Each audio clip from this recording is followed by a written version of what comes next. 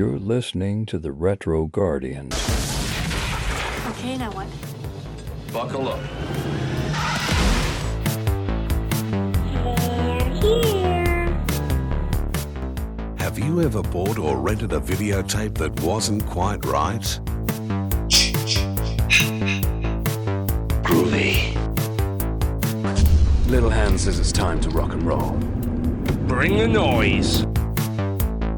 Hasta la vista, baby. Retro Guardians.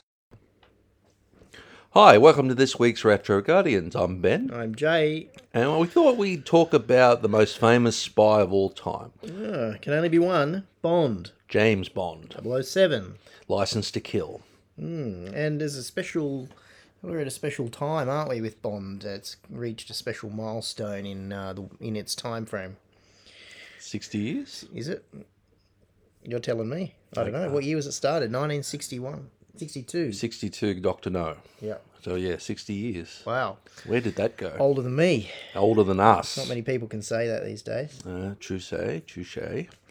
So, how did it start? Tell us a bit about Mr. Bond and the series. What are we going to talk about? Because it's actually a huge franchise that spans many years and Many still decades. current today. Yeah. So I think for the time being, Jay, we will stick to the 60s and very early 70s because we'll stick to the Connery era and the George Lazenby period. That's some of the best ones. Yes, it is. But I also will go into the sort of cultural significance of Bond too of that period. There was this massive explosion in the 60s with spies. It really was. And you just have to look at television to see that. I mean, whatever works, that's what producers go, we want that. Yeah. So in the late 50s, Harry Saltzman, who was then a struggling producer, bought the rights to Bond, I think in 1958, in that period. Now, Albert R. Cubby Broccoli had been a very successful producer, American producer, but he'd been doing a lot of productions in England. Since, I think, 1950. He'd gotten a big start in the industry in the 40s and the early 50s, and then moved to England for production values and stuff, and done a lot of movies, like action-based movies and that. And also he'd done tropical location movies and stuff like that. But he had done a flop in 1959 or 60, doing a film about, I think it was the trial of Oscar Wilde, and it flopped because of the gay subject matter of it. Yeah. And he really wanted to make a movie adaptation of the Arabian Nights at that time period. And the writer he talked to at the time said to him it wasn't working, and he said, well, what do you want to do? He said, I'd love to do a series of films based on James Bond, but I don't know who I can't remember the name of the writer at the time, but he knew it was Harry Saltzman. He said, no, you want to talk to Harry Saltzman. So Bond was a book, was it? Yeah, it was a series of books. At this point in time, Ian Fleming was still alive. And the reason Fleming did the books the way he did, he lived in England, right? Yeah. He bought a little house down in Jamaica, which was nicknamed, by the way, Goldeneye. Little inside knowledge there for folks that didn't know. And he used to go down there for the 3 months of winter in England because it was cold and wet and freezing. So he would go to tropical environment for 3 months and he'd write the novels there. Did this for years. And so Cubby Broccoli talked to Harry about buying them. He said, no, what I really want to do is become a partner with you. I've seen your films. I know what you can do. Let's do it together. And he said, all right. So on the basis of that, Eon Productions was formed. So were some of the subsidiary parts. Subsidiary companies, Thank you, yes. And they immediately went into looking at which ones they could do. Now, at the time, they had a deal with United Artists, and they were able to get a deal. I think it was just for a 3 or 4 picture deal at that point in time. So they both agreed that Dr. No would be the first one to start with. Now, they looked at a lot of people. Now, they originally did want Roger Moore at this time period. They even talked to Cary Grant at one point about doing it as well. I can't remember why Cary turned them down, but I do know Roger was working at the time and couldn't get out of a contract. So someone recommended, look at this film, Darby and the Little People or something like that. And I think it had only been 2 years earlier than Dr. No. Yeah. And that was the introduction to Sean Connery, who at the time was only famous for really being an ex-bodybuilder, a Scottish bodybuilder, by the way. So they had a look at him. They agreed on Terence Young as the director. I think Terence had done a couple of films with Cubby Broccoli at that point. And they went full steam into filming Dr. No. So they all agreed they wanted a tropical environment location for, because the book is set in that. And then the other thing that helped with this movie was, at the time, maybe even been a year earlier, some famous magazine at the time asked JFK what his favourite books were of all time. It was 10 books. And one of them happened to be From Russia with Love, which became the second film of the Bond films. Yeah, okay. And that's where the zeitgeist major culture, because he was a very big man at the time, on a major level, said, I'll read this. So I reckon one of those 10 books would have got read, because someone read, he likes those, I want to read those. And were the movies close to the books? Some of it was, some of it wasn't. There were times they had to change things. I can't remember why, but for some reason it was location, or they couldn't film there or something like that. Now, the thing I will point out very quickly, they made the first 4 almost back to back, no break, every year for the first couple of years. So Dr. No, From Russia with Love, Goldfinger, and I think Thunderball were very close together. If I'm not mistaken, You Only Live Twice, I think, was 2 years after that, and then On Her Majesty was 1969, so another 2 or 3 years, and then Diamonds was 2 years later as well. But the earlier period, the first 4, it was back to back. And I reckon they literally had no sleep, no lives, no nothing. It was just get these films made. So the other thing that Bond did that no one else did, and there's a reason we can now say there's music videos that exist, was the title sequences. Yes, of course. They were huge. Now, that really didn't take off until Goldfinger, Shirley Bassey's famous number, and the music video that went with that. Dr. No and From Russia were very basic, but they really did innovating with the title sequences created by the great Maurice Bender. That's what he's most famous to this day about. Yep. They had done a film just before that based on an old Coward. It was one of Stanley Kramer's movies. I can't think of the title off the top of my head, but they used babies in the title sequence on lawns, and each time it got to the director of photography or the music person, it was like a little baby playing with a mini piano. So they used titles really well, and that impressed Cubby to go, that's the guy we need to do this. And Maurice actually designed the famous intro for Bond. Yes. Now the gun barrel. Yes. Yep. Now this is the sad part. He was given the option. Did he want to get paid for it or own a piece of it? He chose to get paid for it, and it was the biggest regret for the rest of his life. I bet. But no one thought it was going to turn into what it turned into. The earlier days also featured Bond with a hat on. Oh, okay. So if you go back and look at, even up until Lazenby's one, he was still wearing a hat in those days. When we get into the early 70s, that's when the hat sort of dropped. So I thought that was something definitely added to it. So just a quick other thing, several spin-offs that came out of this were definitely shows like I Spy and The Man from U.N.C.L.E. They were becoming very popular in the major pop culture era of the 60s in America especially, and that spanned it out into England and that too. Yeah. You had shows like The Baron, you had The Avengers, not the Avengers that all the kids know now, the English version with Patrick Manning. Yep. And it was a big, big impact on the culture. And I mean, really, you can't say anyone's that lasted this long that still has a cultural impact on that major level. No. So Thunderball was the 4th film, and I think Thunderball was the only one at the time of that period, and maybe of the later ones too, that actually won an Oscar for special effects. It actually won an Oscar for that. So Johnny Steers, who did a lot of the 60s and 70s Bond specifically, and I mean, he got it for that, and I still remember a couple of sequences. But why I remember Thunderball is the music title sequence that was sung by Tom Jones. Tom was just starting as well, and it did a lot for They Houston. had some big names. They always do. Their title sequences are always, big names, whoever's current in the industry or... So that's another time capsule thing about Bond. So You Only Live Twice was Nancy Sinatra. Yes, I remember that one. And I think at that time period, it was only really On Her Majesty's Secret Service that didn't have a song. It had music, but it didn't have a song. It didn't have a song. It had the song at the end, which is We Got All the Time in the World. That was the last thing. I don't remember. Okay. That was Louis Armstrong. He sung that, and I think it was one of his last jobs before he died. I think that's actually the one DVD that's missing out of my Bond collection. Well, we better go look for it, It's shouldn't one we? that I lost. Yeah, well, we'll get it on the to-do list. Yep. So,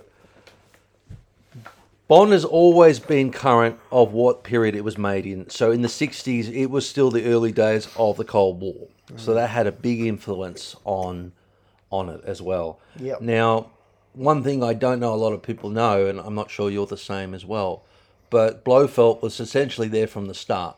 Yes, he was. But we never saw him. We saw the cat and we And saw you the heard the hands. name. Yes. And the same can be said of Spectre. Spectre has been around since the beginning.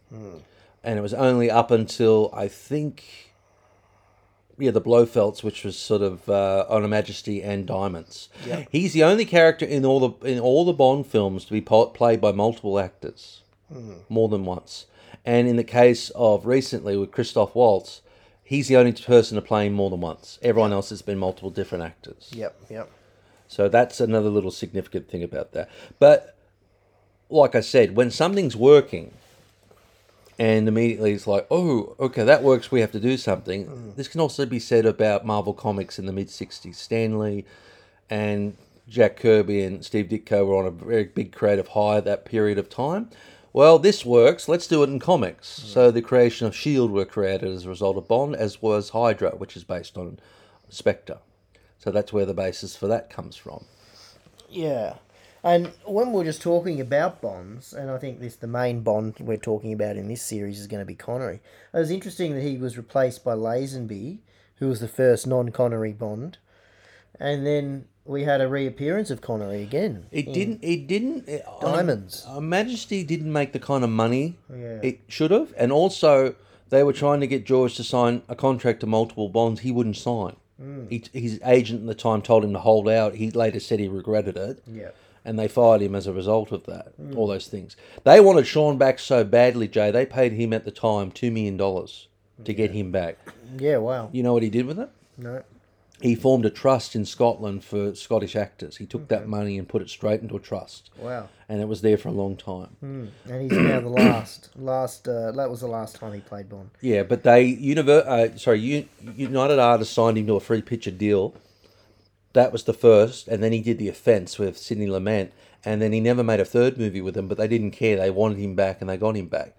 After Diamonds is when Sean Connery came with the classic moustache, which we know him for in his later years. That's when he started growing that. So that's where that began. But at the early days of Bond, I mean, he was struggling. I mean, he was in The Longest Day, which was made in 1962 at the time. It was the biggest World War II reenactment film ever. And it was filled like a who's who of famous actors at the time, more than 50. And he was in that, in the Scottish Regiment scenes. So, I mean, that's like, I need a job, I'll take it kind of situation. And then he's doing Bond a year later. Hitchcock also jumped on the wagon too, with Connery being popular, and grabbed him and shoved him into Marnie, which was his second film with Tippi Hedren. For all those out there, that's Dakota Johnson's grandmother. And they did that because the success of Bond made people go watch that film as a result of it. Like anyone else nowadays, oh, he's good in that, let's put him in this, and they all come over and watch this one. Yep, that's right. And that's just producers and directors thinking ahead of the curve and thinking about profit more than anything. Money, money, money. On every level. Bond was the first to do gadgets on a big level. Yes. And that's one of the main things that I think will come to mind for most people is the quartermaster and showing Bond all the different gadgets. The quartermaster in the first movie, Dr. No, was played by a different actor than Desmond Llewellyn. Desmond would take the role over in the following film, From Russia with Love, and he would continue that all the way up to You Only Live Twice. Sorry, The World Is Not Enough in 1999. He sadly died in a car accident shortly before its release. He was 80. He was in his mid-80s, by the way. He is the only actor to be in so many of them. And there's only one, Jay, I can tell you he was not in, and that was Live and Let Die. He's mentioned, but we don't see him in that movie. I don't know why. One thing about him I'll get into on another time. The longest he was ever in a Bond was actually in License to Kill. He was in more than half the movie. And I was really grateful for that one because he actually got to play a lot more that movie. Yeah, he sort of went out in the field more, didn't he? In that one? Yeah, he was actually in more than half the film, at least. But the other films, it's mainly one sequence or maybe two. But what's really interesting is the first two films were directed by Terence Young, and Terence also directed Thunderball, which is the fourth. They got Guy Hamilton in to direct Goldfinger. Now, the thing that Guy brought to it that was there all the way up to near the end was Desmond wanted to play it like he respected Bond and that he should. And he goes, no, you don't like him. Why not? Because he doesn't respect your gadgets. That's where that little bit of tension came from that was there all the way up to even Pierce's run. There's a little bit of tension there, which works, to be honest. If they all get along, it don't work all the time. It has to be a bit of friction. So that's one thing I do remember that came out of Guy. Guy Hamilton, like Terence Young, had done a lot of films in the early 50s, and he'd actually been a very successful assistant director for a lot of big people, including Charlie Chaplin, Robert Aldridge, Carol Reed, a few of the old school guys that I still know to this day. And he'd done a couple of little films in the early mid-50s. I just can't figure them off the top of my head. Devil's Brigade or something was one called that, I think was one of them. And he was, until John Glenn, the most reused director. I mean, he did Goldfinger, then he got completely burnt out, and then came back in the early 70s and did Live and Let Die. Diamonds, Live and Let Die, Man with a Golden Gun, which is 4. And they're 4 of my absolute favourites. So, I mean, there were both Harry and Cubby tended to like to use the same people as much as possible. So one thing I will also go into, the first Bond, Dr. No, was edited by a man named Peter Hunt. Peter would go on to edit Dr. No, From Russia with Love, Goldfinger, and Thunderball. But by Thunderball, he was getting a bit bored, and he asked them, could I work on a different angle? Well, when they were in Japan looking for locations to film You Only Live Twice, he was already there on holidays. So they grabbed him and gave him a promotion, said, you're the second unit director. Wow. And it worked out really well. You Only Live was actually directed by Lewis Gilbert. Lewis had done Alfie with Michael Caine at the time, which is a big hit. I think this is his follow-up to Alfie. And I think he only died not too long ago, Joe. I think he was 98. He actually lived to be in his late hundreds. Wow. Which is pretty impressive. Yeah, so I always remember the Japanese motif with the intros for title sequence for You Only Live Twice.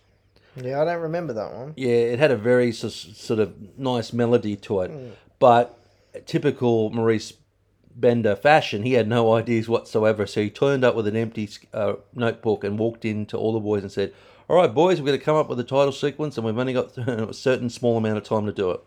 He was reputed to be very late, always with the titles, because he felt that he didn't want someone to come in and change them. He always felt the studio would do that.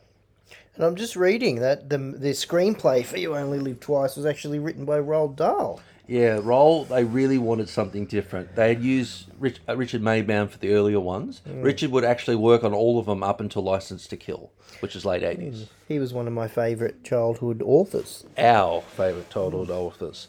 Also, what made that film unique too was the sets were getting bigger. Now, the original Dr. No, Jay, was only made for just under $800,000. And the sets were done by Ken Adams, and that's what also got established because of that movie. Ken Adams became a very well-known set designer. He would go on to work with Kubrick a lot afterwards, and very well-known, established, and he would also come back majorly in the 70s. Well, they wanted Ken again to do You Only Live Twice. Now, in the script for that, in the book, I think the Spectre's lair was a different kind of lair. And they couldn't find a castle to fit the description of the book when they went all over Japan. Well, they flew over the top of one of the inactive volcanoes, and the first thing they said is, well, what if we made the base inside a volcano? Oh, yeah. That's where that came from. So when they got back to England, they talked to Ken. Ken did a model, did everything, and Cabby said to him without blinking, how much do you think you could do this for? And he said, $1 million. And he said, Cubby didn't blink, and he said, if you can do it for that, do it. That whole set cost more than the first movie to make. Wow. Now, I heard stories about they did not have a set to put it inside of. So they built it on the outskirts of Pinewood. There was so much scaffolding all over the place. That was very famous that people, when they're working at Pinewood, when they go out on their lunch breaks, all go outside and watch the set being done. But then someone said out loud, well, you've sort of shot yourself in the foot. And they go, what? How are you going to light the place? The whole set. Yeah. I think it was Freddie Jones. Freddie was a very famous DP, was a director at some point as well. Said, I can light it.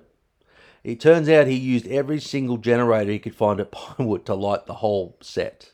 Yeah. And that's as a result. And it's still one of the most memorable sets of those earlier Bonds. I think even you remember that set, Jay. Oh, yeah.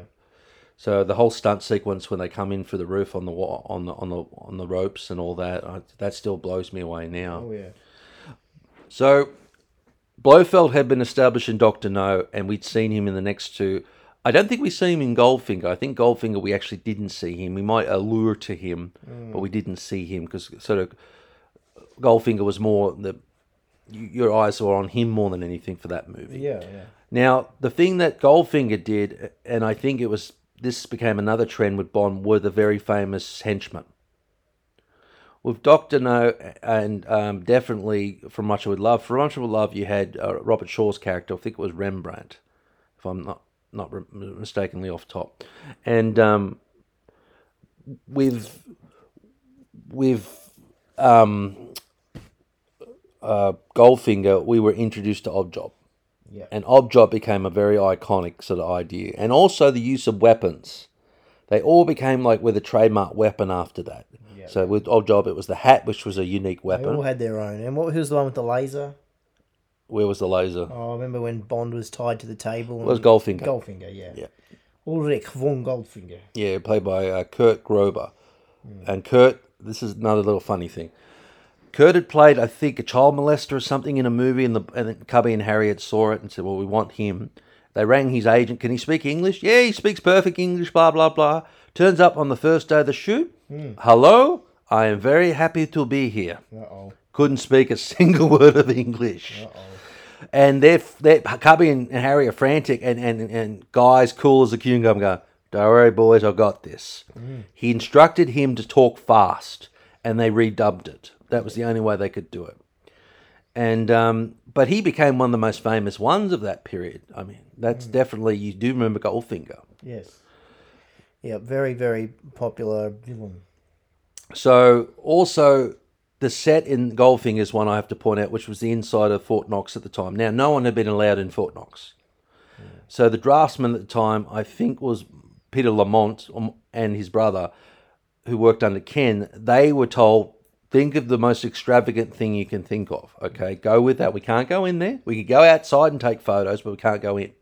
Okay, and they got a letter sent to them from the lady at the time that ran Fort Knox saying it was one of the best looking things she'd ever seen. They're very close to what it actually looked like. Yeah, yeah. So they were really impressed with that. They filmed that whole sequence with it, Jay, in the back lot of Pinewood. Yeah, and you probably couldn't do that with the plans and stuff today with all the security implications. Yeah.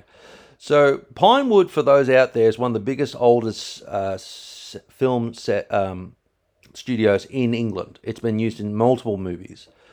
As the films went along, they sometimes couldn't use them because as we got into the late 60s, early 80s, more productions were made in England, so they had to sort of take whatever they can get.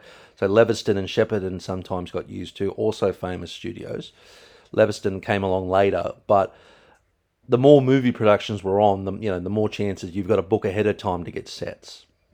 So during the 60s and 70s, they had a lot of first dibs, so to speak, because of what was going on in the climate, and also they were making money. So it was like, yep, what ones do you need? Okay, they're all yours, go.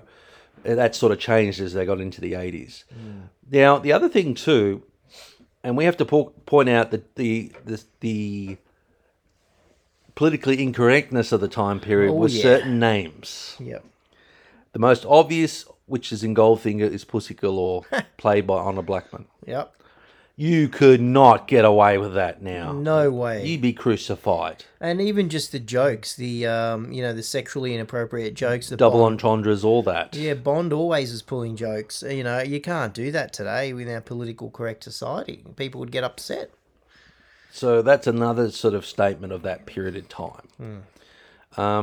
They also spent a lot of time on getting the girls right too. I know that for a fact. Ursula Andress, who was in the original, which was in Dr. No, she was one of that image of her coming out of the water with the knife on her. Yeah, that's belt. Just still it's amazing. And I think a lot of influencers on Instagram and that still try and imitate it, and classic. Oh, absolutely. I'm just trying to remember who I think it was, just one moment. I'm trying to remember who was from Russia. Okay, just 1 second. which was in 1963. It was the following year to that one. And it was... Just a sec, folks. Oh, no. I'm just looking at the budgets here at the moment, folks. So the first movie cost $1 million to make. The second one cost $2 million.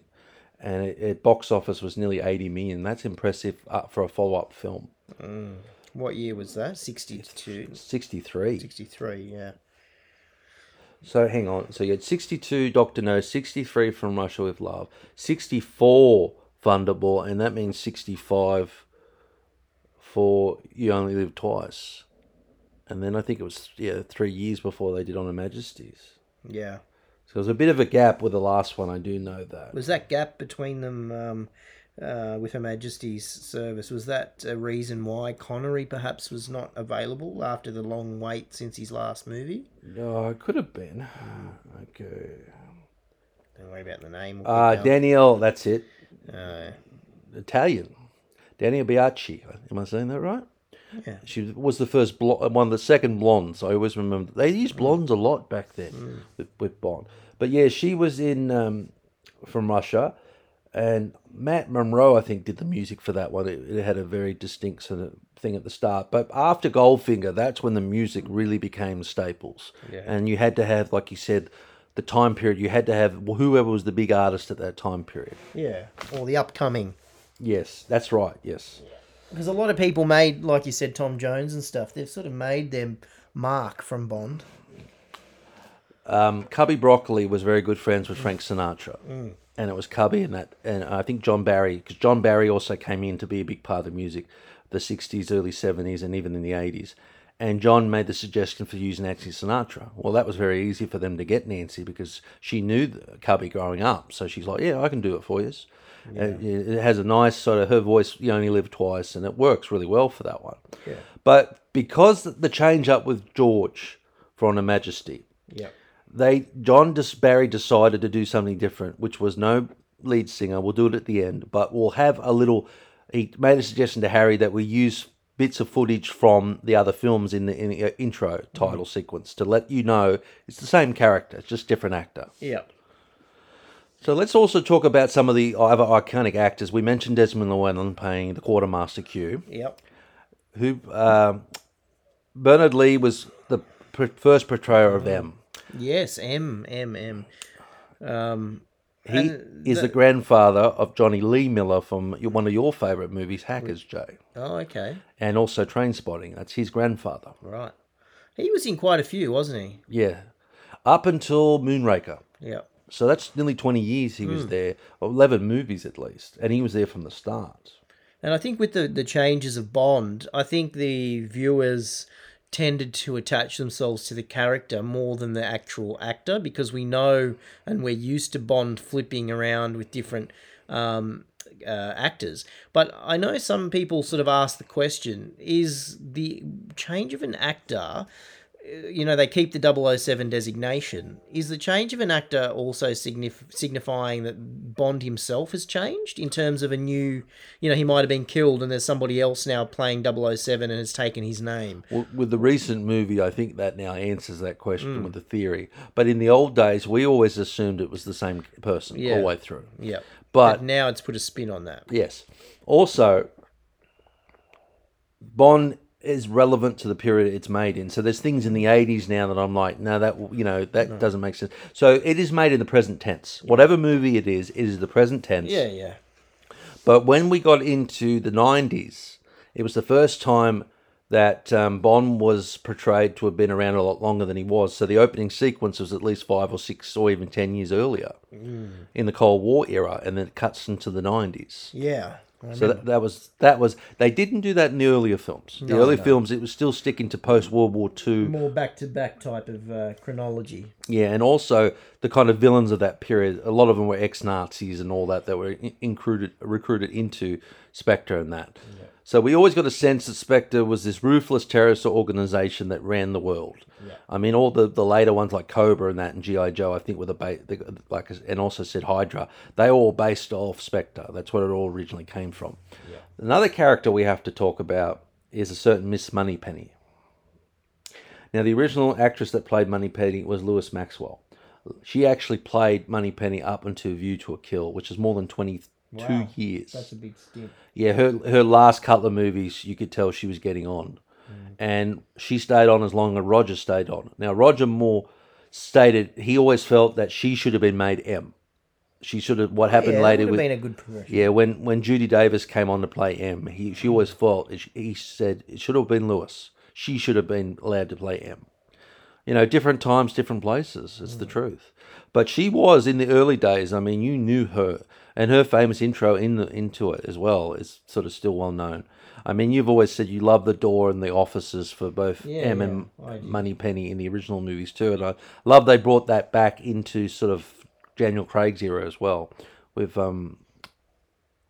Ray Fiennes' M having that kind of office. And the door, you pointed out the door as soon as you saw it, which the famous M always had.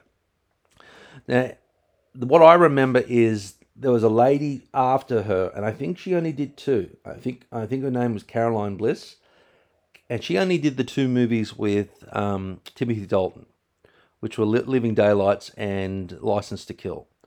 I prefer License to Kill. I think that was the best one Timothy ever did.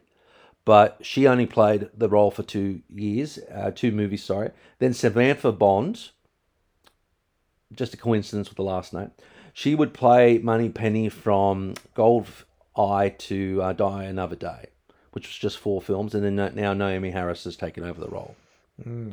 And Naomi really did not come into playing it until really Skyfall. They didn't have a Moneypenny for both Casino and Quantum of Solace, which is unusual. That's the first time, though, that character has not been in any of the Bond movies, Jay. So, what else would you say was another significant thing about Bond coming from the 60s? Technology. So, technology that doesn't exist and an insight to the future, perhaps. Keep people wondering, you know, is this what is going to come in years to come? So I think it was always that step ahead. It was the technology was all like a dream, you know, like what could it possibly look like? And that was always portrayed very well. So there's one other thing I have to go into, and I think this guy really deserves a bit of credit. Bond was also one of the first to utilise a regular stunt team. I mean, this goes through all the eras of Bond. I mean, they changed it up every 10 years or so. But the first person that really was the beginning of Bond was a man named Bob Simmons. And Bob did regular movies with Cubby Broccoli as well as Terrence Young. So they both wanted him to be the main stunt organizer and, you know, choreographer.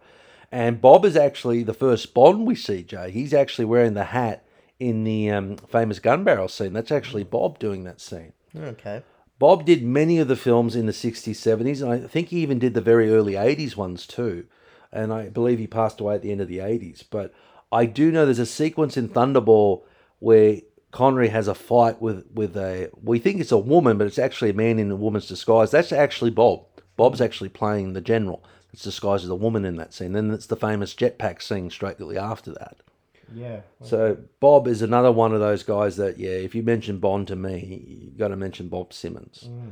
I do know he doubled Richard Kiel in the famous scenes in Spy Who Loved Me. And by the way, Bob is not much taller than me, Jay. He's just under 6 foot. And Richard Kiel was over 6'6", I think, at the time. Yeah. Someone always said, oh, how are you going to double a bloke that big? And he said, if the action's good, he quoted a famous old director named Raoul Walsh. He said, if the action's good and the angles are great, you can have a monkey in a top hat and a jacket do it. So he said it's all in posture and that, and it's the famous scene where he goes head first through the glass. Yeah.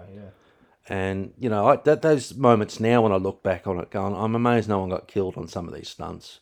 And they were very careful back then because stunts and safety, especially back in the 60s and that, were not as straight-laced as it got during the 80s and the 90s. Yeah. So...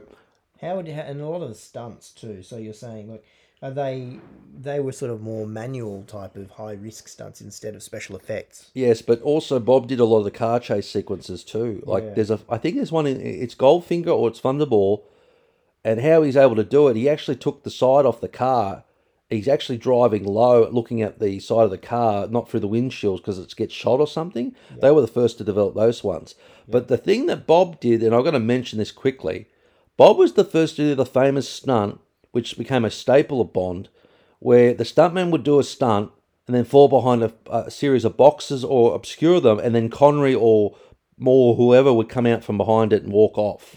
He was the first to do that. I think it was... there's a famous one. It's either Thunderball or even You Only Live Twice. That it's obvious that like you can tell it was a stuntman. Then it's Connery. Yeah, he was the one that invented that, and I remember them still doing that in the early '80s with Roger Moore. And there's a famous scene in Octopussy where he's doing the Tarzan bit on the vines, and he falls behind a thing, and then suddenly comes out getting leeches off himself. Oh, yeah, I remember. Yeah, so they did that really well. That was stunt work is one thing I do have to mention on Bond, and they continue that to this day. You look at all even the more recent movies, that's one thing you can tell they spend a lot of money and time on is stunts. And I think also the actual story. The story was different because there weren't other movies that were sort of doing that same serialized kind of storylines. Yeah, and it was that. I mean, there were a lot of spy movies, but this one had a different take, didn't it? It was something different about it. It was aligned with the British government. You had, all these different mysteries or puzzles he had to solve, and bad guys he had to deal with, and then it was movie after movie that carried that same trajectory. Yeah, investigation detective kind of angle as well, and. There's a big debate about that with specifically one of the films, which is the Roger Moore ones, which is For Your Eyes Only. They stripped out most of the gadgets out of that one and just had Doesn't work. No, it did work. It actually just went back to basics, and it actually worked because they had made Moonraker before it. Oh, Moonraker. And they overspent on that movie, and they said, you can't do that again. That was one where they sort of went too hard Star with Wars. the effects. And Star Wars was like the you big say, thing. what is the topic of the month? Yeah. When they did Moonraker, it was Star Wars. Yeah, so that was the one they went... You can do one, but you can't spend that kind of budget again. And they did For Your Eyes Only, which to this day is voted one of the best ones. Yeah, okay. So I think it was sometimes you've got to go back and reinvent yourself and go back to basics, and that pulled that off. I did get the pleasure of talking to one of the actual villain of that film, Julian Glover. For most people out there, he played Pycelle in Game of Thrones. And he was also General Veers in Empire Strikes Back. And he told me the reason he did it was... no gadgets.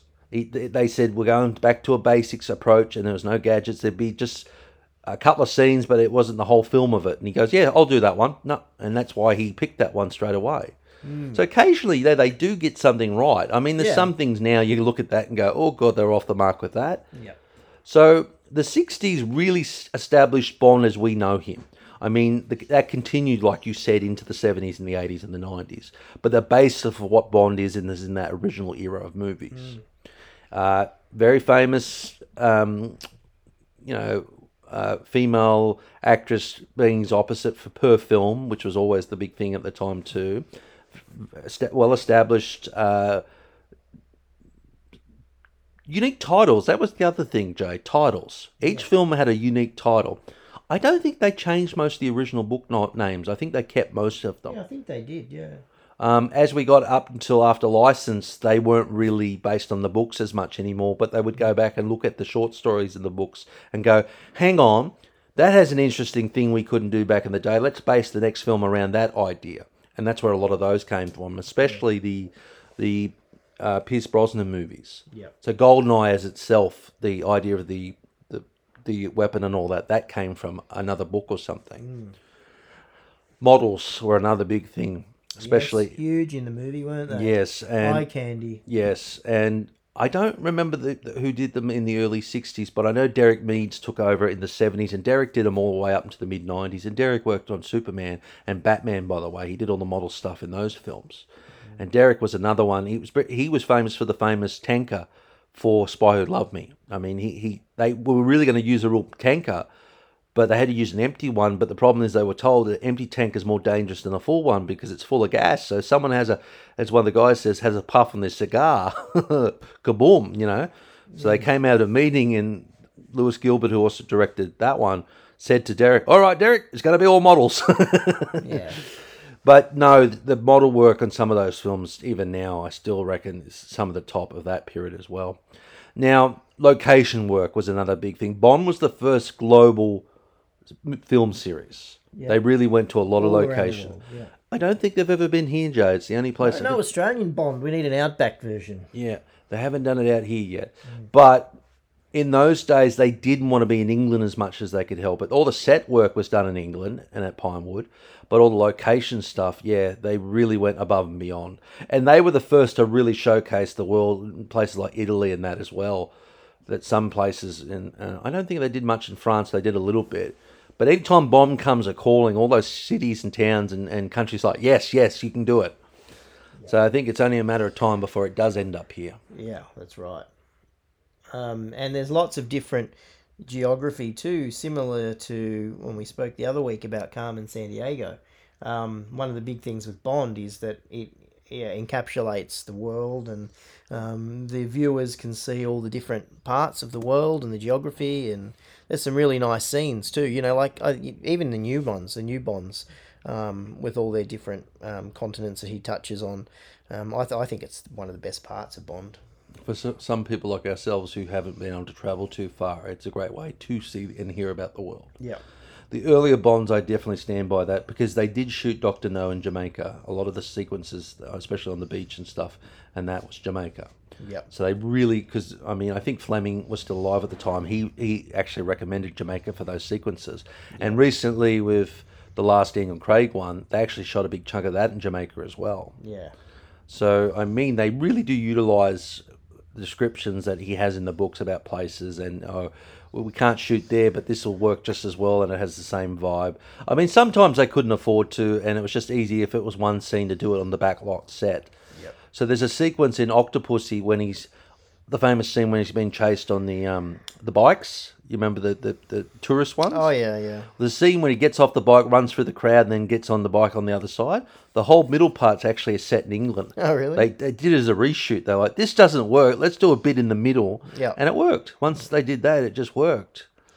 So, I mean, now you and I can go back and go, well, that's a set, that's a location, that's this and that. But as a kid, you didn't care. You were just happy to see that. Yeah.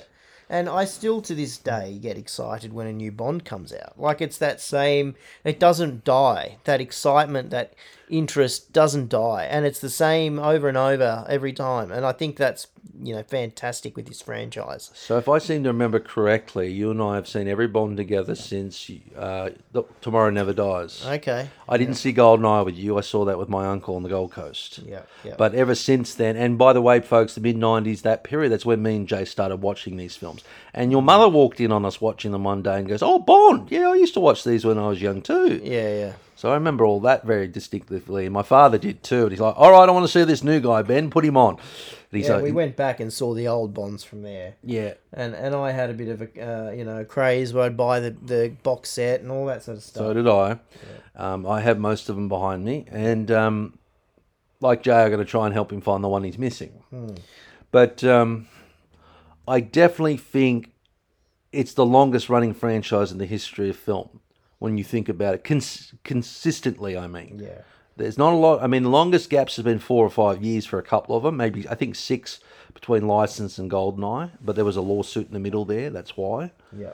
With Craig, they did spread out a lot. But then a couple of them were very close together, like 2 years apart. And then a couple of them like 4 or something years apart. Yeah, and the last one was 2021 with lots of delays from COVID. When are we looking at the next Bond? Next 3 to 4 years at least, because they're trying to find a new actor. Yeah. So that's another big gap. That's probably going to be one of the bigger gaps we've had in Bond for a while. Yeah. And I know, like I said, I'm always excited to go and see the new Bond when it's out. That doesn't take away from the fact that a couple of them have disappointed me. Like, I've gone in with big expectations. I watch it and go, oh, that was crap. But they're hit and miss. You'll get a bad one, then you'll get a good one. Then you'll get another bad one and a good one. I agree. And that's sort of something that's been more common, since more the recently. late 90s Bonds, since the Brosnan ones. Yes. Whereas all the earlier Bonds, I mean, I can't think of many that I would go, oh, that was bad. A couple, but yeah, I mean, even the bad ones were still good. There's only a handful that I think could have been better. I really agree with that. What's the worst one? The worst Bond? It's a tie between Moonraker and View to a Kill. I just think it was overly done. It was more emphasis on certain things at the time rather than the story. Yeah, Moonraker's my worst. Yeah, and that was just because of Star Wars. I think, yeah. I don't mind Live and Let Die. I know a lot of people don't think much of that. Now, that actually wasn't a long gap between Bonds there, as in they changed from Connery to Moore. It was actually, I think, only like 2 years, because Diamonds was in 71. So that's the first time that was a change that it didn't take too long. And I believe after Roger stepped down after View to a Kill, same thing with Timothy. I think it was only 2 years. I think it was 87, which was Living Daylights.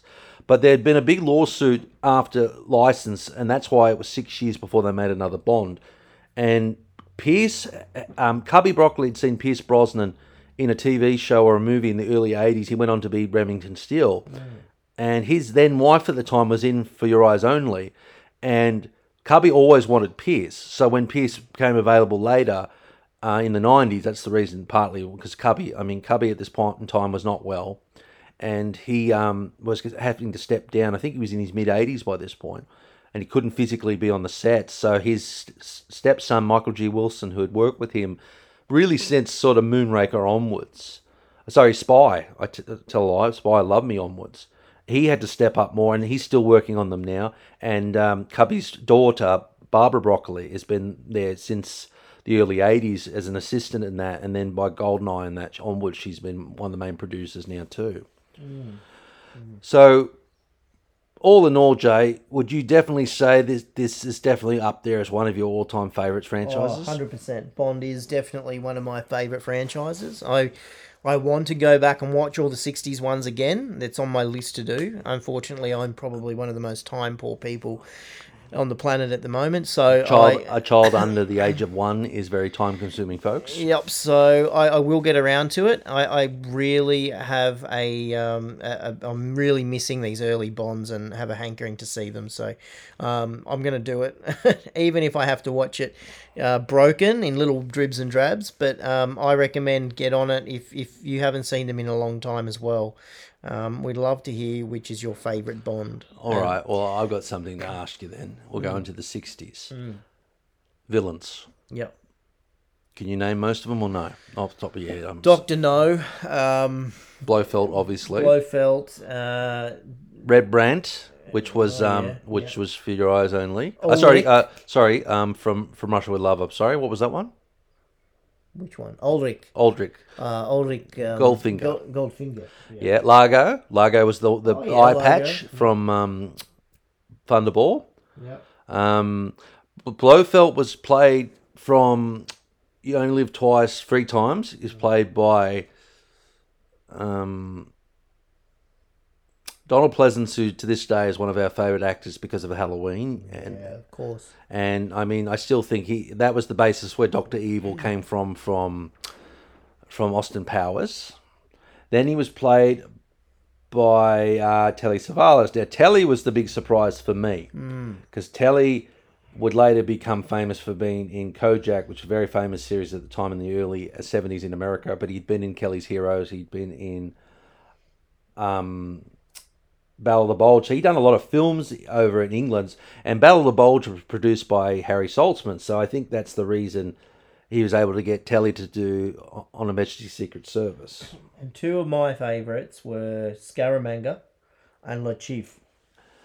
Scaramanga, definitely because of certain Mr. Christopher Lee, who... Yeah, he was a great actor. Yeah, he still is one of the ones I held in high regards too. Charles Gray, who I was trying to think of. Charles played Blofeld in Diamonds Are Forever. Now, Diamonds is one of my favourites. I love the Las Vegas setting. That was different. We'd seen Bond all over Europe, but we really hadn't seen Bond in America. So they really said, this time around, we want to shoot it, and the book is set there. Now, Cubby Broccoli was very good friends with Howard Hughes in his earlier days. Howard, by this point, had become the big recluse he became famous for. But they got permission from Howard to do anything they wanted on any property, any building, anything that Howard had control or owned. He said Cubby Broccoli is allowed free rein. He's allowed to do whatever he wants, as long as it doesn't damage anything. And they were very careful. They were able to shut down the strip to shoot the very famous car chase sequence in Vegas, Jay. As only because Howard Hughes said he could do it. No one else would have let him do it.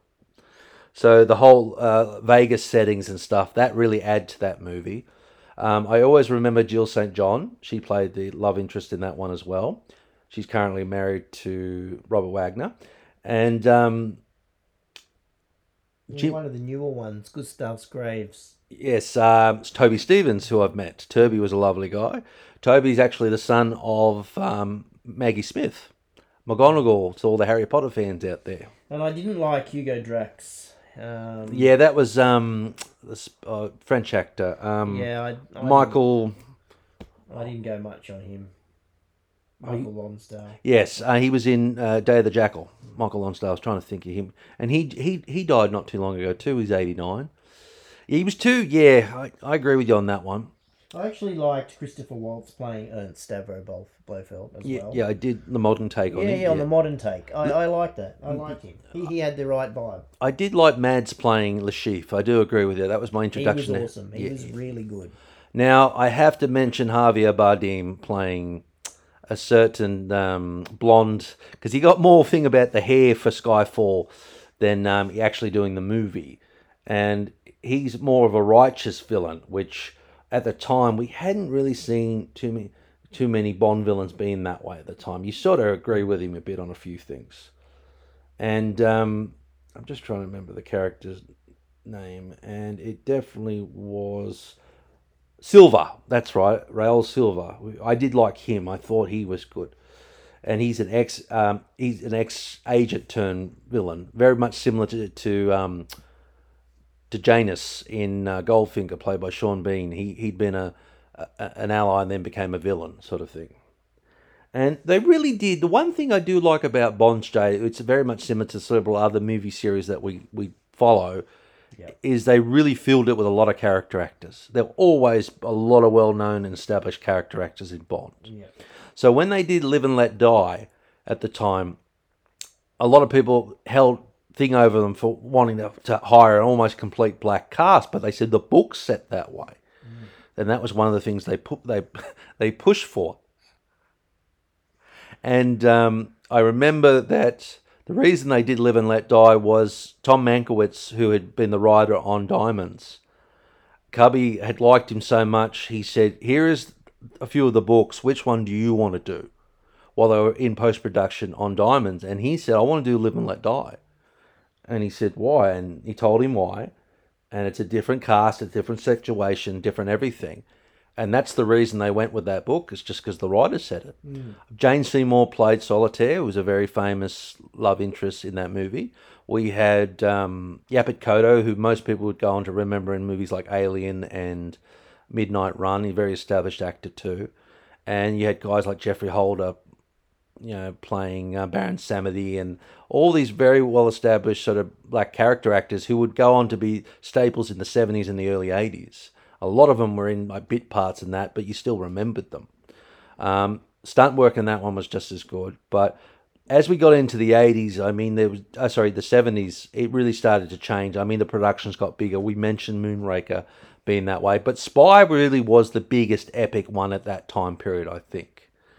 And because of the situation with building the sets in You Only Live Twice, they decided to build a set that they could fit the set into. So they had to build, and that's how they came up with the very famous submarine scenes in... Oh, yes. Yeah. So they actually built the set first and then figured out how to fit that set into it. Yes. And that was, again, Ken Adams that did it this time. They said to Ken, no, we can't do it that way. So that became the very famous 007 stages on Pinewood. That's where they filmed the very famous Fortress of Solitude scenes in the original Superman movies. It was the same set. And I think even Ridley Scott used it a lot in a couple of his films. I know very famously Legend filmed on that set too, and they had a fire and they had to rebuild it for View or Kill, and they did it up again. So I remember it does happen occasionally. I'm just trying to think of some other things to establish with this. We could talk forever on Bond. I mean, we're supposed to only stick to the 60s, but as you know, we jumped up and down. Well, I think what we'll do, we're going to split up the Bond podcast. So this one's covering the 60s.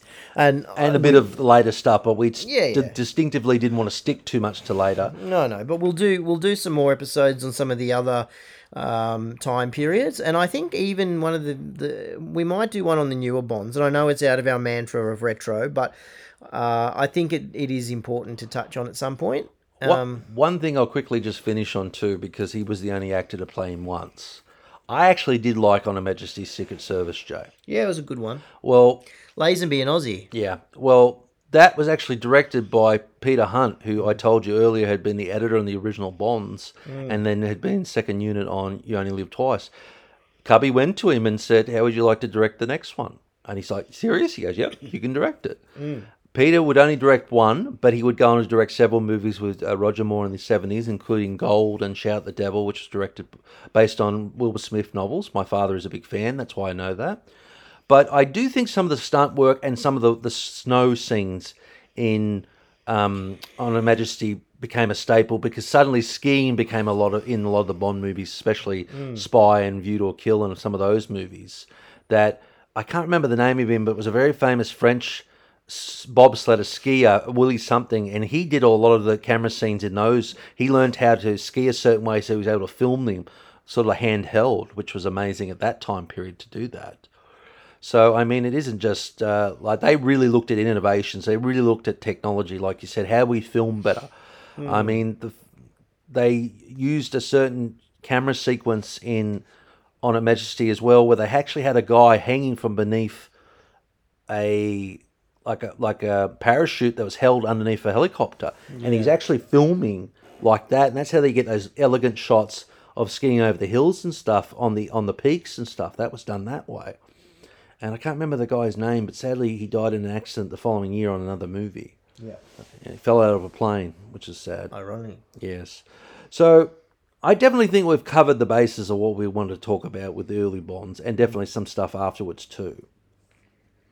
So I agree with you. We will cover the set. We'll cover Roger Moore next. I think we'll go into the Moore era. Yeah. So just to cover, Sean did 6 movies. He did Dr. No, From Russia with Love, Goldfinger, You Only Live Twice, and Diamonds Are Forever. He would later go in to star in a remake of Thunderball, which was called Never Say Never Again.